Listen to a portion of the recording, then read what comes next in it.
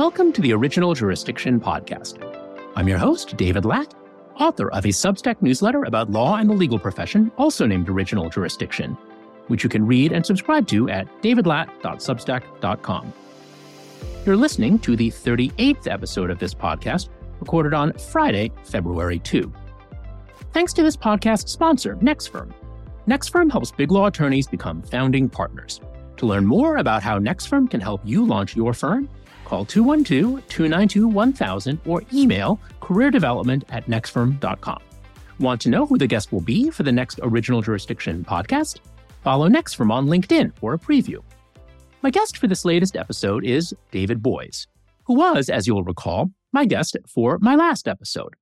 He really needs no introduction, so I'll simply state that he's one of the nation's top trial lawyers, as well as a founder of Boies, Schiller, Flexner, or BSF, where he currently serves as chair. In the previous episode, David and I discussed some events in the news, especially Trump v. Anderson, the legal effort to disqualify Donald Trump that the Supreme Court will hear tomorrow, assuming you're listening to this on Wednesday, February 7. It was especially interesting to hear David's perhaps surprising thoughts on the case, based on his having represented Al Gore in Bush v. Gore. In this episode, we focus on David's career in the law, both his successes and his failures. Or are they failures? I asked him tough questions about topics like his representations of Harvey Weinstein and Elizabeth Holmes, and he expressed few, if any, regrets, at least as to his conduct in these matters. And there's one point in the interview where things get a little heated between us. If you usually read the transcript of these interviews, you might want to actually listen to this one. Without further ado, here's part 2 of my conversations with David Boies. David, thank you so much for joining me once again. Absolutely. So let's dive right in. A little bit of introduction here. David Boies by the numbers. You're turning 83 next month. You've been practicing for 58 years, which means you've probably billed 100 to 150,000 hours over your life, I'm guessing. You've had your own firm, Boies, Schiller, Flexner, for 27 years. You've recovered billions for clients. Actually, do you know how many billions you've recovered over your whole career? It's certainly been more than 20 billion. I'd have to count. There have been 10 times when we have recovered more than $1 billion. And almost all of those have been multiple billions of dollars. So I think it would be certainly much more than 20 billion. So given all that, and given Microsoft and Hollingsworth v. Perry, what are you most proud of professionally? And maybe it's something in the headlines, or maybe it's something we've never heard of. To some extent, major trials are a little bit like your children. It's hard to distinguish. They're different. If you ask the question, which is the case that I'm most satisfied about, I think it would be the marriage equality case, because that was a case where we made more of a difference in more people's lives over a longer period of time, and did so under circumstances which at the time we started, as you remember, there was a very strong opposition to our even taking the case, both from the left and from the right. The right was opposed to what we were trying to do, and the left said, it's too early. You've got to wait for the Supreme Court to become more liberal. Obviously, if we'd waited for the Supreme Court to become more liberal, we'd still be waiting. So from a standpoint of what we accomplished, the difficulty of that, I think it was the most satisfying case.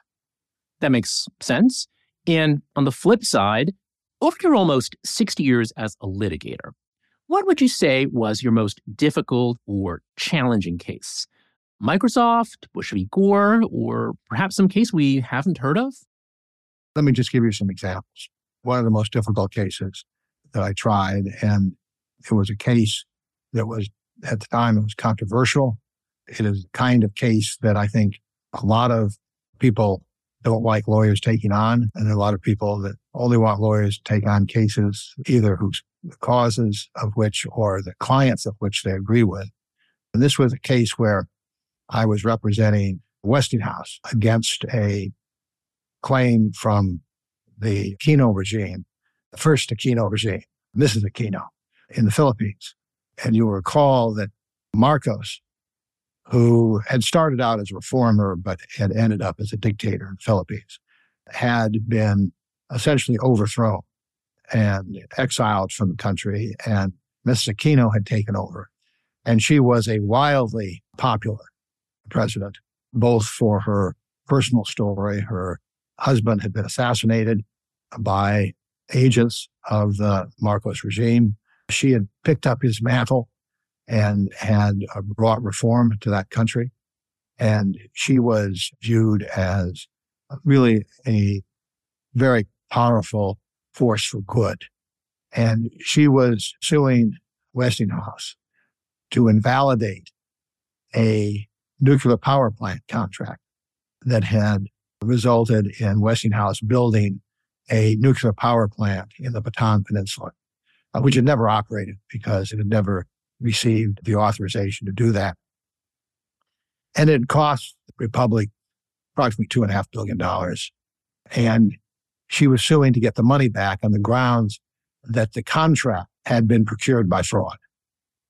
And at that point, it was widely believed, with some support, that President Marcos or people associated with him profited from large public works projects. And both the people that were anti-nuclear and the people who were anti-Marcos and the people who were pro-Aquino, which represented a very, very large percentage of the American public, thought that this was a very positive and desirable lawsuit. And I was brought in to defend Westinghouse. It was not the first time or the last time that I had a client that was not widely popular. And there were, as there often are in cases like this, some undesirable documents that referred to the agent that Westinghouse had brought in as a front man for Marcos, as Marcos's bag man, and a number of statements that the Aquino regime had gotten from people still in the Philippines that were very accusatory of Westinghouse. Now, of course, there was a fair amount of pressure on those people to say what their government wanted them to say. And we were able on cross-examination to undercut a lot of those accusations. But it started out as a case with a lot of potential negatives to it. And we actually tried the case twice. First, in international arbitration, because the contract between Westinghouse and the Philippines was actually between Westinghouse and its power authority agency. And that had an arbitration clause. And we tried it in an international arbitration tribunal in Switzerland and won it. We then faced a claim by the Republic itself, with which we did not have a contract and hence did not have an arbitration clause, that they could nevertheless recover. And a federal court in Newark, New Jersey, where this case was brought, agreed with them. And so we then tried it a second time in front of a jury in Newark, New Jersey. It was a couple of month trial, complete with all sorts of interesting characters who came from the Philippines to testify, as well as, of course, the Westinghouse people involved. We ultimately, after a very long period of deliberation, won the trial, but it was a challenging trial. It was also a trial that I had something happen in that trial I'd never had happen before or since. The jury had been out for, I think it was 2 weeks and a day, and they sent a note in saying they'd reached a verdict. And so we all go into court. The bailiff is sent into the jury room and doesn't come out. A couple of minutes pass, 5 minutes pass, 10 minutes pass, which is an eternity when you're sitting there waiting for a decision like this. Finally, the bailiff comes out, goes up to the judge. I talk back and forth. And then the judge looks up, shakes his head, and says to us, they didn't understand it had to be unanimous. And what had happened was that there were people on the jury. There was nobody on the jury had served on a federal jury before, but there were people on a jury who had served on a New Jersey state jury before, where it does not have to be unanimous in a civil case. And So what they'd done is they deliberated for about 11 days of deliberation.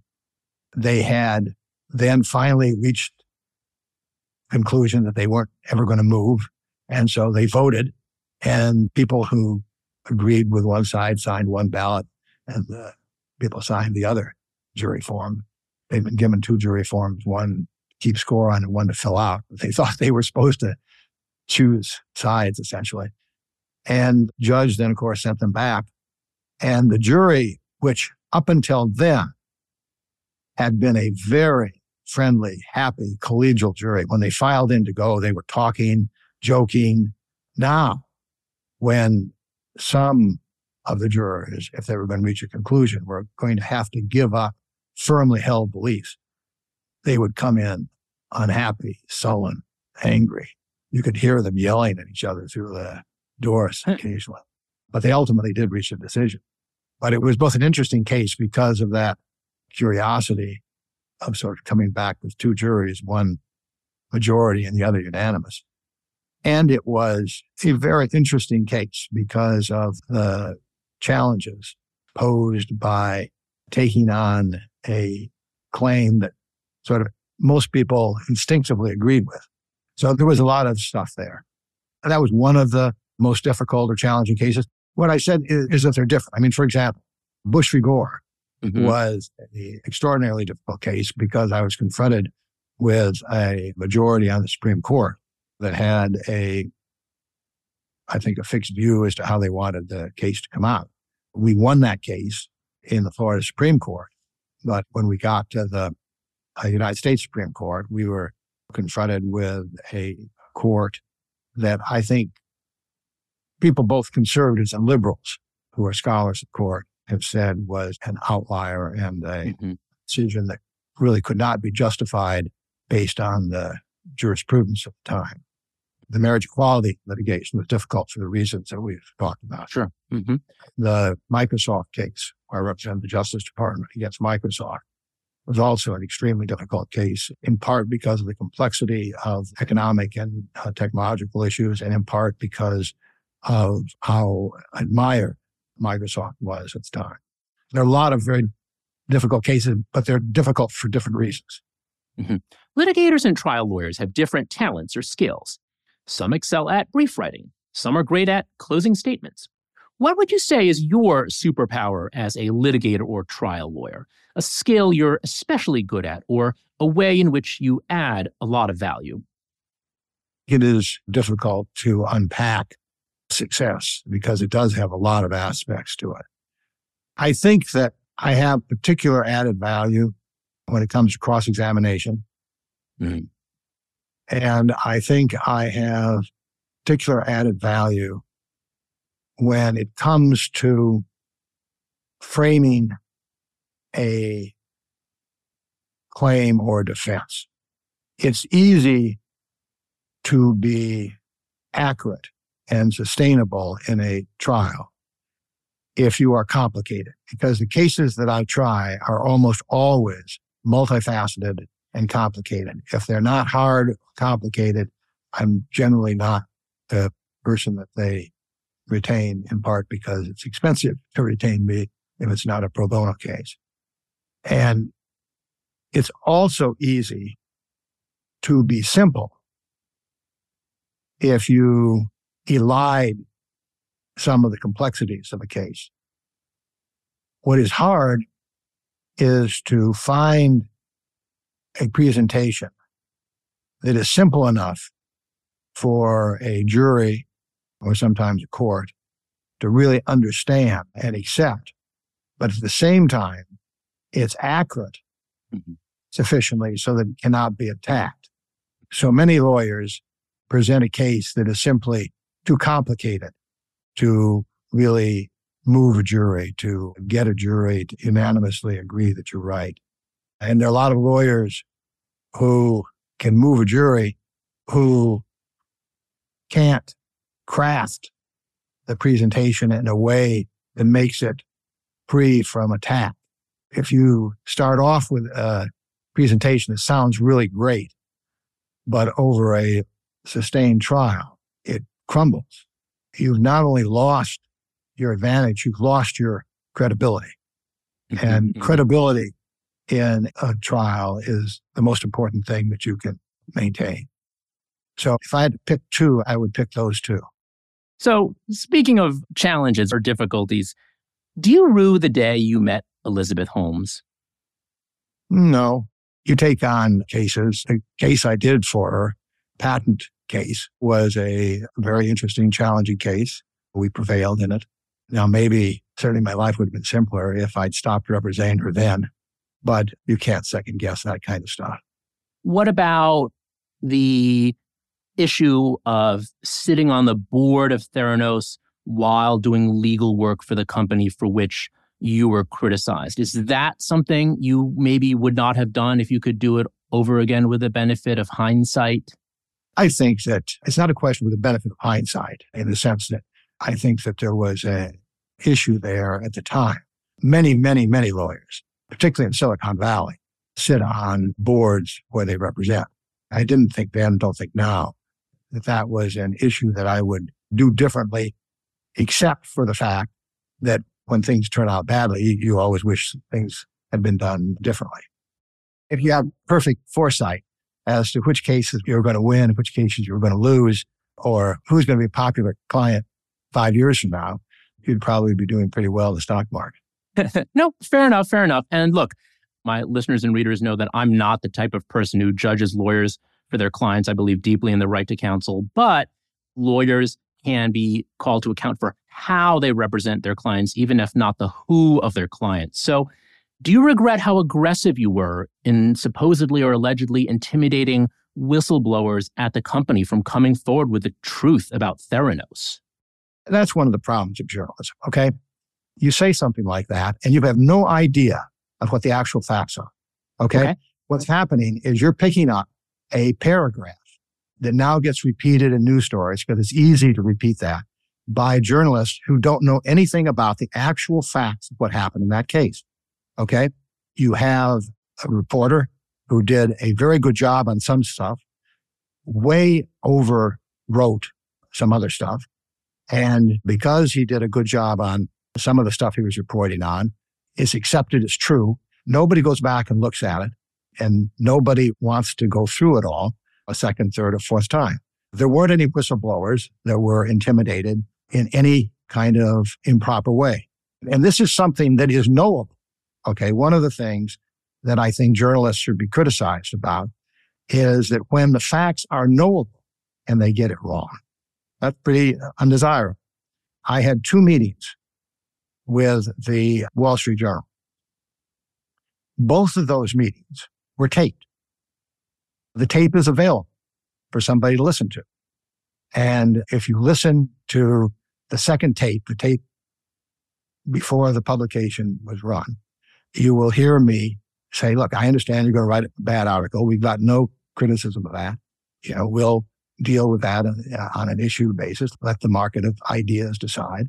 The thing we want to avoid is you revealing trade secret information. And we argue very hard in that to criticize us. If you think we overstated, say it, but don't publish our company's information about their trade secrets. Now, somebody can say, well, hiding the trade secrets means maybe you're hiding what the technology was. But in terms of trying to protect the company, I think that was entirely legitimate. And if you're a lawyer, you're not prepared to be aggressive for your clients, you ought to get out of this business. Mm-hmm. The idea that says, well, it's okay for a lawyer to represent clients I don't agree with, but you can't be aggressive. You can only be aggressive in representing good clients.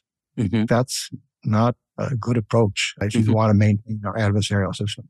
For the record, I will note that in my question, I said allegedly intimidate. Yes, so I understand.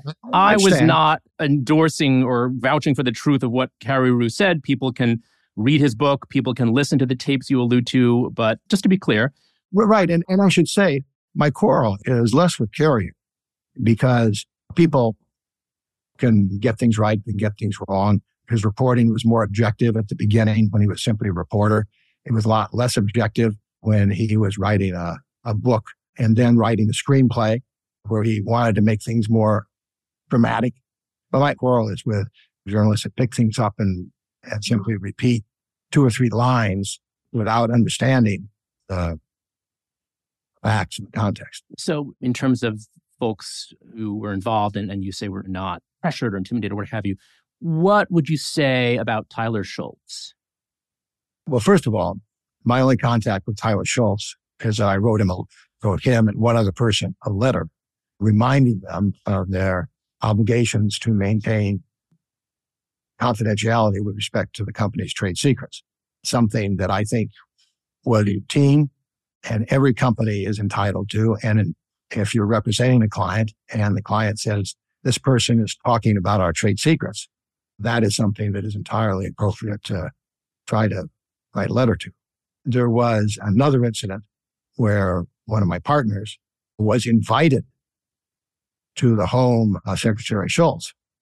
He did not seek to go there. He certainly was not going to go there and do anything with Secretary Schultz, who was the lead director on the company's board, the company we were representing. He was certainly not going to do anything there that Secretary Schultz did not approve of. He was invited there to talk to Secretary Schultz's nephew, the person that you identified, by Secretary Schultz, because Secretary Schultz was concerned about what his nephew was doing. The thing that you lose track of is that this was a situation in which you had a board that consisted not only of Secretary Schultz, Henry Kissinger, eminent political and medical professionals, Senator First, who was a distinguished doctor in his own right, the former head of the CDC, Senator Sam Nunn. You had a board that was extremely credible. And when they came to me to represent the company, this was a company that was at the time one of the most widely admired companies, and Elizabeth Holmes was the most admired women entrepreneurs in the country. And I think that when you look at it in hindsight through a lens of what she has been convicted of, without understanding the nature of the representation at the time, you can get things a little skewed. But just to be clear, subjectively, in terms of your own knowledge, when you were defending Theranos' supposed trade secrets, you actually believed that there was this genuine technology, right? Everybody did. That's what I'm saying. I mean, everybody believed, everybody within the company. Except for the later people who talked to Carreyrou, what have you. But in terms of the board, in terms of the senior medical people, not just Elizabeth Holmes, but a whole series of PhDs. And I think the issue with respect to the technology was not that it never worked in the lab. The issue with the technology was whether it could be scalable, whether it could work in the field, whether it was sufficiently tested, and whether it was put out there. It was done so appropriately. If the technology never worked at all, you would have had to have a massive conspiracy, dozens, scientists, PhDs, lab workers, to have made the presentations that they did to the board and to me and to others. But wasn't there some outright fraud here? I mean, at her criminal trial, and wasn't she using lab results from tests that weren't even conducted by her? Because I think that if this technology worked, wouldn't it be just revolutionary? I mean, that was why everyone was so excited. Everybody was very excited because it was so revolutionary.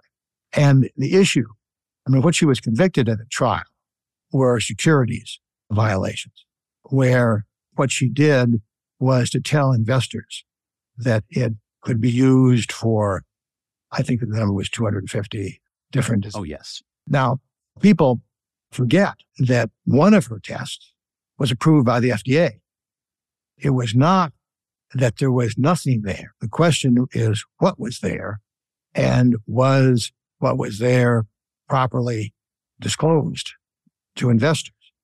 And I think that at the time, I think the board thought, I think the other people representing the company and Theranos thought the technology was real.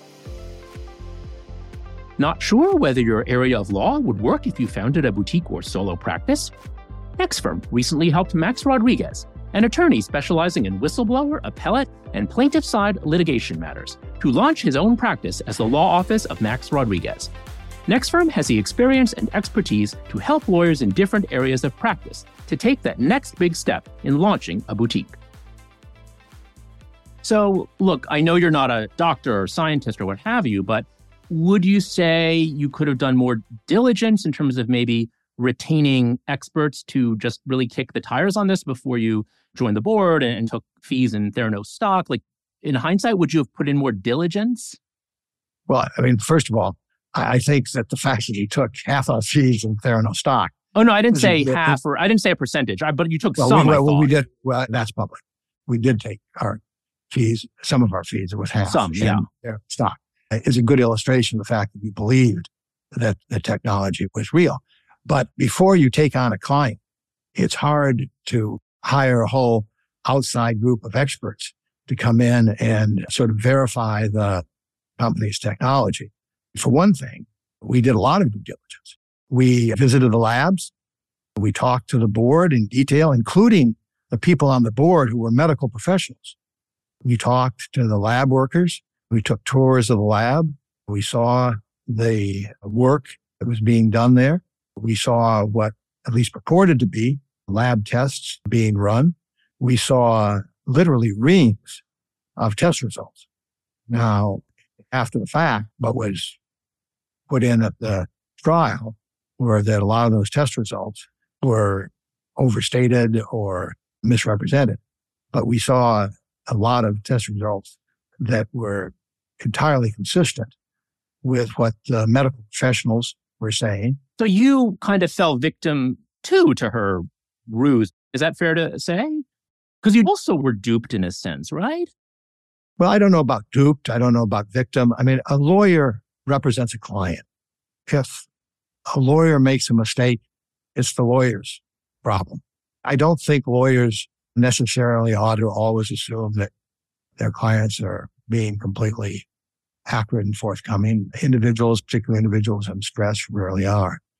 So I don't want to put too much on my being duped. I think I had a reasonable basis for the positions we took. I think that is consistent with what a wide variety of people were saying at the time.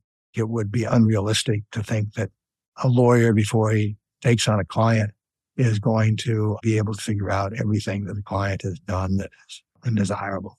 I don't think that's the real world. So let's turn to the other big topic, Harvey Weinstein. You've been fairly circumspect in speaking about him, but a lot has happened since, say, your 2018 interview with Jim Stewart of the New York Times. Harvey Weinstein is now a convicted rapist in more than one jurisdiction. Now, I don't like to be too judgy, but is it fair to say that Harvey Weinstein is kind of a bad person? I think you can say whatever you want about it, Harvey Weinstein. What would you say about Harvey Weinstein? First of all, I'm not saying anything critical about Harvey Weinstein. It had nothing to do with my loyalty or lack of loyalty to him. And I think you are aware there is an absolute requirement under New York bar rules that a lawyer not criticize a former client, except in very limited circumstances, like, for example, you're in a fee dispute or you're summoned to testify.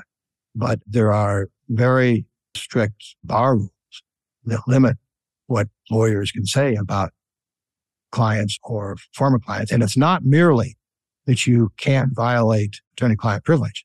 It is you affirmatively cannot say things negative about clients. So my reticence to criticize them is not a question of loyalty. It's a question of what my professional obligation is. No, that's fair. I will say you're stricter about this than other lawyers. There have been other lawyers who've dealt with Weinstein who've made, shall we say, noisier withdrawals. I don't know of anybody who made a noisy withdrawal.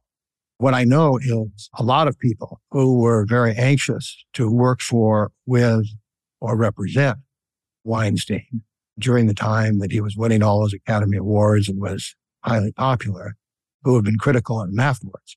But I'm not aware, maybe you are, I'm not aware of any lawyer who at the time made a noisy withdrawal.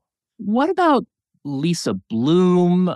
Was she the one who had advised Weinstein and then later said some negative things? Yes, yes. She advised Weinstein in a lot of ways and was actually representing him in connection with the dealing with the women, and afterwards was quite critical. But she did not make a noisy withdrawal until after it's all over. Fair enough. Fair enough. I guess what everyone zeroes in on with Weinstein is Black Cube, and you're having signed that retainer agreement with this investigative agency that employed some aggressive and allegedly unethical tactics. And you've said that you shouldn't There you have... go with it. There you go with that allegedly again. I'm trying to be careful.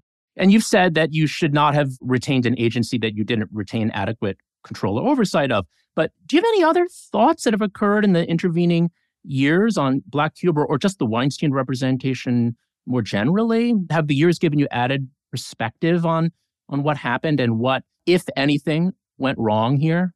It depends what you mean something went wrong. A lot of things went wrong with what happened. But if you're talking about the representation, I think that, as I've said, in terms of Black Cube, that was a organization that my firm negotiated a contract with, but was not responsible for supervising because they were reporting to somebody else. That probably is not a desirable way to do it. If you're going to be involved at all with an investigatory agency, you ought to have the responsibility for supervising their conduct. But in terms of hiring an investigative agency, that is something that is common, ordinary practice, and is probably malpractice if you don't. And one of the things that the New York Times was very unhappy about was that we hired an investigative agency to look into what one of their sources was doing, as one of their lawyers admitted in a book that he wrote. The New York Times hires investigative agencies to investigate the people that sue it for libel. Now, Black Cube also investigated some reporters, I thought, as well, no? There was not anything in what I dealt with them in terms of investigative reporters. There have been those allegations, and I don't know how much of that is accurate, how much of that is not accurate. But the contract that was involved was to investigate the allegations that were being made against Weinstein. And as I say, everybody who I know who's faced with a serious claim like that, including all the media that I know of, hire investigators to find out the facts and try to find facts that are inconsistent with the claims.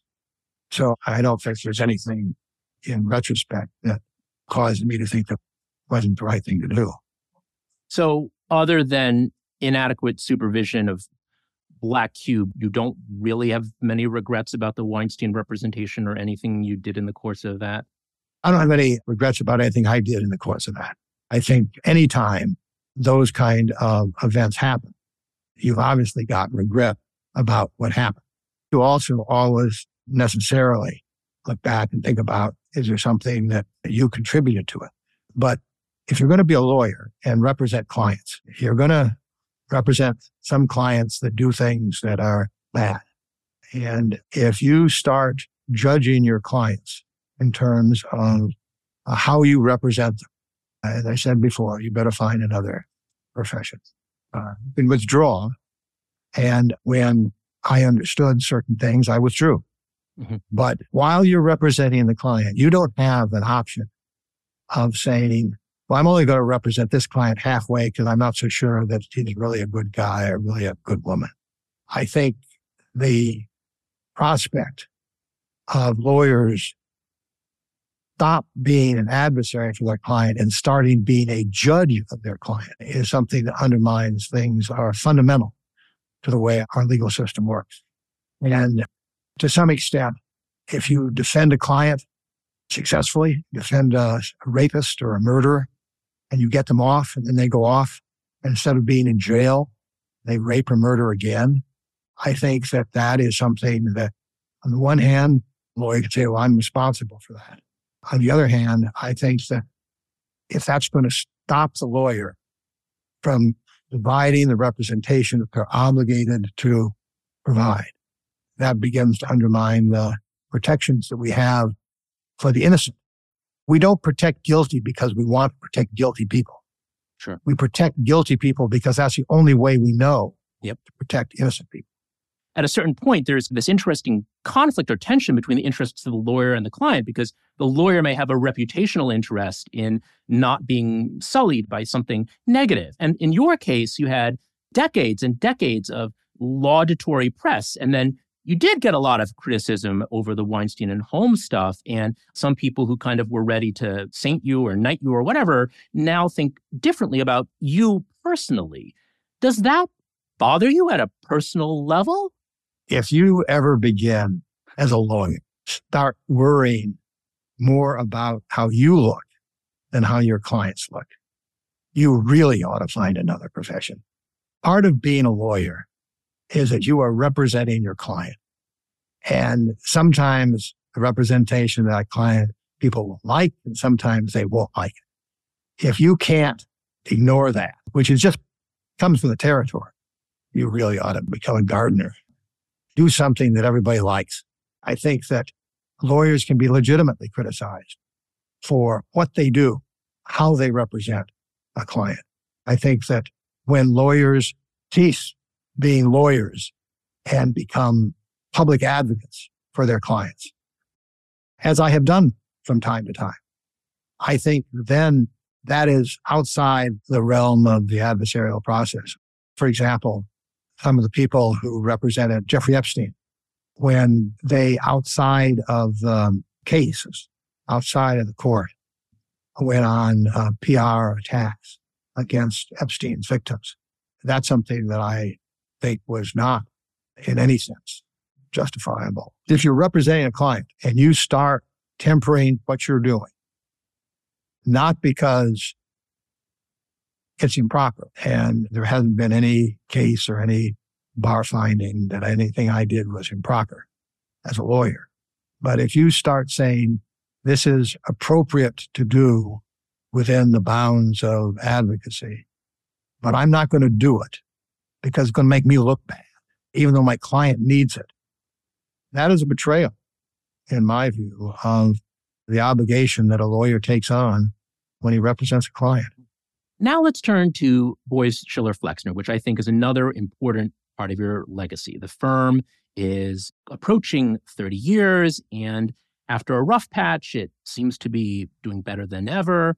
There were a lot of partners who left in 2020, more than 50, and some of them told the media that it had to do with Weinstein or Theranos or what have you, but some of them also raised this issue pertaining to your and your partner Jonathan Schiller's kids at the firm and whether they were getting some kind of better treatment or something like that. So some law firms have these anti-nepotism policies.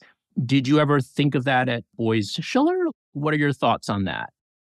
Well, first of all, I'm not aware of lawyers who said at the time that they were leaving either because of the way anybody's children were treated at the law firm or with respect to Weinstein or Theranos. There might have been one or two lawyers in California, but certainly nobody was involved in the management of the firm. So, I don't know exactly what you're talking about in that respect, focusing on the premises. With respect to the question, I think the firm has been strengthened by the lawyers at the firm, whether they have had any relationship to the founding partners or not. Josh Schiller, who is Jonathan's son, he's one of the leading copyright and intellectual property lawyers in the country. He successfully argued the Prince case in the Second Circuit Court of Appeals, which has been a landmark in copyright law when he was, I'm not even sure he was a partner at the time. His most recent case is representing, obviously, as you know, the Carlin estate against the people who have appropriated Carlin's name, image, and likeness using artificial intelligence. And he's had a wide variety of other cases, but he's one of the leading intellectual property lawyers in the country, particularly with respect to intellectual property litigation. So I think the firm has been strengthened there. There is a wide recognition within the firm that the firm has treated everybody fairly. Now, one of the things that's helped is our compensation system is heavily objective, and our partnership promotion system is heavily objective. We have a partnership council, a committee that neither Jonathan nor I have ever served on that recommends people for partners. Before that happened, we participated in the process. But since that has been developed, we've not participated in the nomination of people for partnership. And I think that if you talk to the people at the firm, you will not find that as a matter of concern.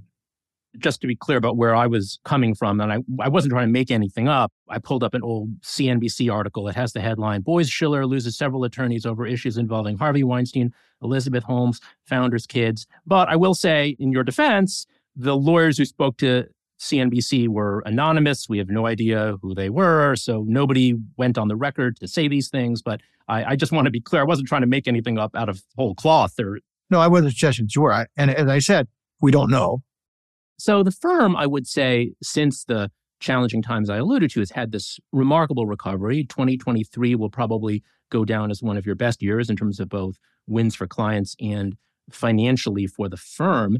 Could the firm have turned itself around without all of the work you've done over the past years? Because some of the folks who left would say, oh, David and Jonathan need to kind of hand the reins over and make way for the next generation. But isn't it fair to say that you and Jonathan have been instrumental in the firm's turnaround? I think we've helped. I don't know if instrumental is maybe too strong a word. Most of the cases, most of the big cases that are being done are not cases that Jonathan has brought in or that I've brought in. We continue to be quite active, and in 2023 we're fortunate enough to be quite successful. But if you look at where the business is coming from now, it's coming from a wide variety of partners. Matt Schwartz, Stuart Singer, Sigrid McCauley, Josh Schiller, Hamish Hume, Phil Korologos, Steve Zack, and many more. You've seen some of our young people, really young people, begin to generate business in their 30s. The case that we just settled for Google, major privacy cases. Mark Mayo, Beckel Richardson, James Lee were the people that drove that case. If you look at the cases that were developed that really, as you're talking about in terms of the resurgence of our San Francisco office, Max Pritt is young. I mean, everybody looks young to me at this point, but he actually is young, is handling major work for companies out there. You have Mark Ayala up in our Armonk office, who is doing major work, including in bankruptcy reorganizations. You have just a whole host of people who are responsible not just for doing the work, but for bringing in the work, and they're developing the reputations. Now, those are not names as well known as Jonathan Schiller or David Boies, because most of those people are about half our age or less. But some of those are going to be just as well known 30, 40 years from now as we are. Mm-hmm, mm-hmm. That's important to put on the record. A lot of people overestimate the amount of business that you and Jonathan are still responsible for. Would you be willing to say a number? It could be rough. I'm not going to hold you. It actually could be wrong too, because I've got more in mind the slope of the line than I do the actual percentage, okay. But it certainly would be no more than 15% at this point. Interesting. So I have one last question before we turn to my speed round, and I don't mean to be kind of depressing or anything. Whenever I see you, you seem to be in great shape, but you are almost 83. And with all due respect, I'm guessing the New York Times probably has one of those pre-written obituaries for you. So imagine the obituary of David Boies. What do you think would be in it? It's hard to say. It probably will depend in part on when I die, because there is a tendency to focus on whatever has happened in the last 5 years or so, 5 or 10 years. But I think it will be a mosaic. It will be a series of cases. It will involve my family, because that's always been an important part of my life. It will involve a little bit my writing, but it'll be mostly about my cases and the role I've played in the practice of law and in the justice system over 50 to 75 years. I tried the IBM case, first case as lead counsel in the Calcom against IBM case. In 1976, I did Westmoreland CBS libel trial, which was described at the time as the libel trial of the century. In 1984 and 1985, Bush v. Gore and the Microsoft cases were in the 1990s and early 2000s. In 29, 10, 11, 12, 13, we had the marriage equality litigation.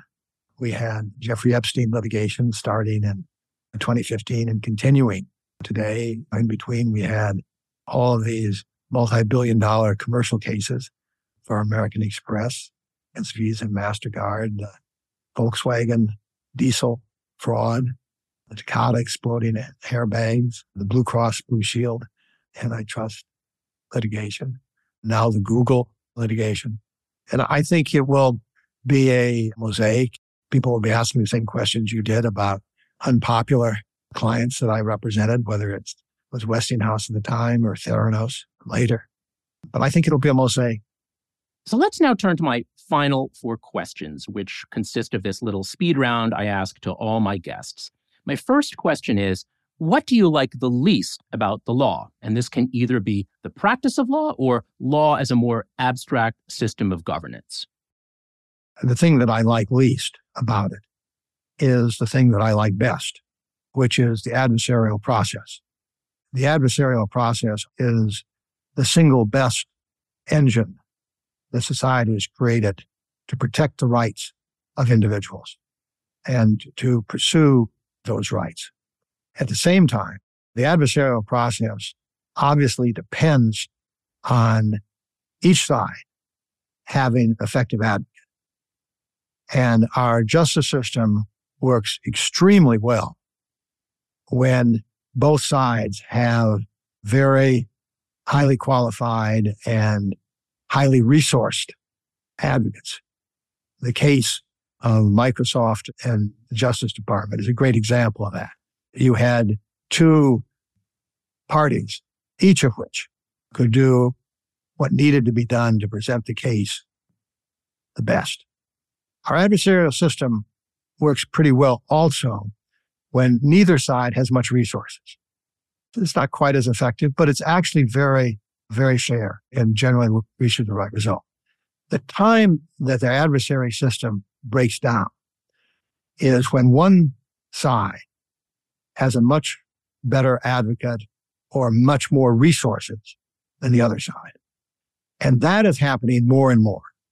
Over the course of my career, you have seen the justice system degrade in an increasingly large number of cases because of the substantial disparity of resources and abilities on one side or the other.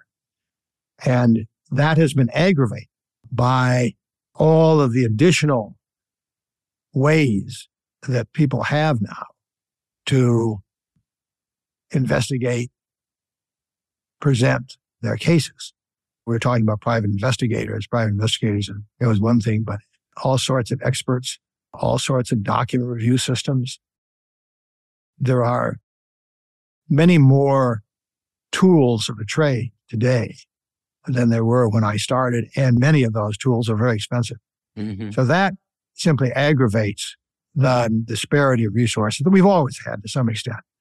It has become worse. And our justice system is dependent on the adversarial system. The adversarial system is dependent on some rough equality of presentation, and that's breaking down. My second question is, what would you be if you were not a lawyer? I'd be an American history teacher, probably, like my father was. My third question is, how much sleep do you get each night? Oh, I get a lot of sleep. Oh, really? At least 8 hours sleep a night. If I'm not in trial, maybe a little more. Okay. When I'm in trial, pretty regularly, I will go to bed at 10 o'clock at night, no matter how much work remains to be done. And I'll get up at 6 in the morning. So I will always get my 8 hours sleep. Wow, that's great. No, not just feel better. I perform better if I'm well rested. Absolutely. And then my last question is, what words of wisdom might you have, either career advice or life advice for my listeners? I'm not sure I'm good at giving general life advice. I have enough trouble with that with my children and grandchildren. Professional advice? As professional advice, I'd say, which is kind of life advice, is that lawyers tend to be either lawyers who really like the law or really don't like the law. And there are a lot of people in the profession who really don't like the practice of law, and there are a lot of people in the profession that really do. And so the people who don't like the practice of law, my advice would be do something else. There are a lot of other opportunities out there to do things. And I meet a lot of people who are practicing law who are just waiting to retire. And the law is too great a profession to have people spending time in it that don't really enjoy it. And to the people who do enjoy practicing law, I would say, remember why you went to law school. Very few people go to law school because they think that's the easiest way to make a lot of money. You go to law school in part because it's a well-paid profession. You go to law school in part because it's a profession that is challenging, intellectually stimulating. But you go to law school almost always in significant part because you're interested in justice. You're interested in the justice system. You're interested in making a difference in people's lives. And one of the great things about our profession is that you have an opportunity to do something that is challenging, interesting, and occasionally exciting. And you have an opportunity to make a difference in people's lives and sometimes make a difference in the country. And I think that people can lose sight of why they went to law school. You get out of law school, and particularly if you become an associate in a big firm, you've got an enormous number of demands. Often you start a family, and that has a lot of additional demands. And you end up worrying about your kid's school and the house mortgage and your next promotion. And the justice system and why you went to law school tends to recede. For those who do like being a lawyer, you'll like it a lot more if you keep remembering why you went to law school and you do things that reflect that. We have tremendous needs in the justice system for people who are prepared to represent people pro bono, take on cases, take on causes occasionally. And I think that that will lead to a much more rewarding practice. We're all going to make a reasonable amount of money. It has been a mystery to me why our society pays people so much money to do something that is so interesting as they do in the legal profession. So we're privileged to do what we do, and we ought to enjoy it. And I feel very privileged to have spoken with you. So thank you so much again for your time and insight, David. As you can tell, I enjoy talking about these things. I'm a frustrated teacher. Thanks so much to David for joining me and for fielding some tough questions with grace and good cheer. Thanks to NextFirm for sponsoring the Original Jurisdiction podcast. NextFirm has helped many attorneys to leave big law and launch firms of their own. To explore this opportunity, please contact NextFirm at 212-292-1000 or email careerdevelopment@nextfirm.com to learn more. Thanks to Tommy Herron, my sound engineer here at Original Jurisdiction, and thanks to you, my listeners and readers.